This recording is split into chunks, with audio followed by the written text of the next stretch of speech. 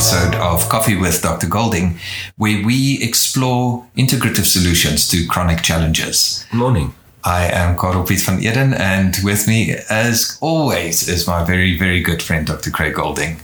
Well, morning, everybody.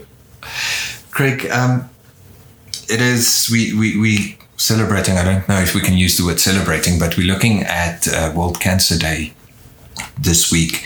And I thought it might be a good idea if we chat about just a couple of cancer prevention strategies, things that people can do that they might not know about, practical things. What ideas do you have? Well, I would start with lifestyle medicine, right? Yes. So lifestyle is getting adequate sleep, because during sleep, detoxification happens, yes, and body repair happens. So sleep is a good start. Sunlight is another good thing because of vitamin D. Exactly. Get your vitamin D levels optimum, sleep well.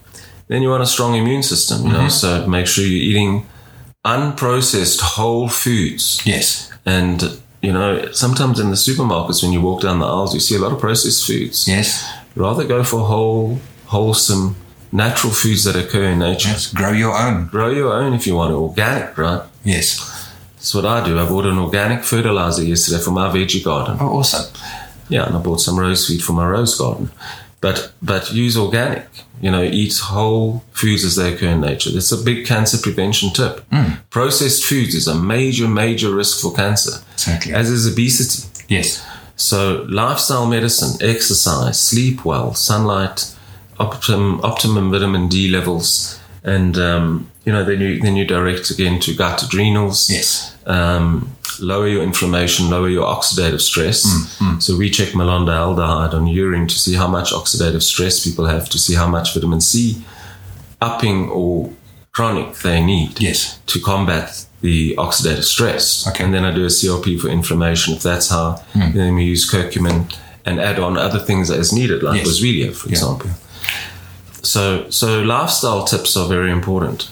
We also, on planet Earth, we've seen more and more EMF exposure because of more and more technology advances. Yes. So I would say, without being overly dramatic about it, 4G is probably enough. 5G is too much EMF exposure. Yes. But your defenses would be NAC, N-acetylcysteine to help build your glutathione to detox, NAD if you're fatigued from EMF, and cancer prevention is largely about reducing oxidative stress and inflammation. So we check urine for malondialdehyde and CRP on blood. Okay. If you focus on those two, you can really, really prevent cancer. And I'm not saying really R-A-R-E-L-Y. I'm saying really R-E-A-L-L-Y. You can prevent cancer. And also you can treat it by boosting your immune system. Yes. Obviously, there's the conventional toolkit and the alternative or integrative toolkit. Yes. I use the best of both worlds. Exactly. And I think a lot of people are under the misconception that when you are an integrative practitioner, that you are a tree hugger. Well, that's one extreme. Another extreme is to call an integrative practitioner anti-pharmaceutical. That's not the case. Yes. Should be a marriage. I've said this many times. It should be a marriage, not a divorce or separation. Yes. The two fields need to merge. Yes. As one. Yeah. Use the best tool for the best task. 100%. I sometimes prescribe pharmaceuticals. In fact, often. Yes. Probably prescribe more natural medicine because that's my go-to. But when a pharmaceutical is needed for a high blood pressure, I've prescribed, ACE blockers to even my own brother. Exactly. So, if we then get back to, you mentioned cutting out processed foods. And a lot of people then come up with the thing, but if you tell me I can't eat this and this and this and this, what can I eat? And for me, it is really important to highlight the concept of fermented foods.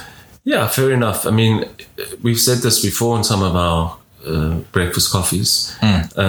Looking after your immune system is important, so looking after your gut is important. Looking after your adrenals is important, because that's all related to having a strong immune system.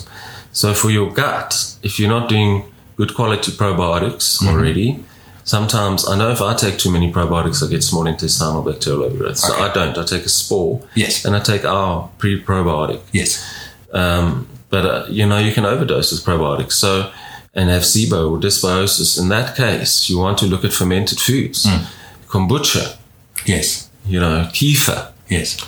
And fermented veggies. Every time I go to Clarence on a little road trip, I pop into a German shop there and I buy my sauerkraut and my fermented vegetables in a bottle. Yes. And I love them because I know they love me. They make my gut healthy, and looking after a good microbiome. And the long-term results is healthy gut, healthy adrenals.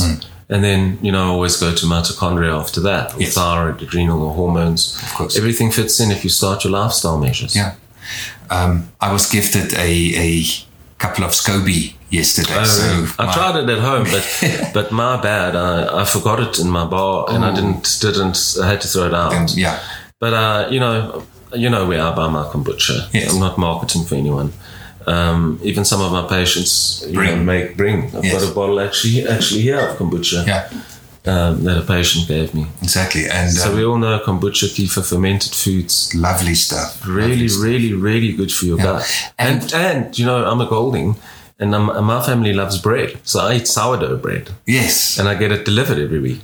Because that's really good for your gut. Yes. It's much better than normal wheat. Exactly.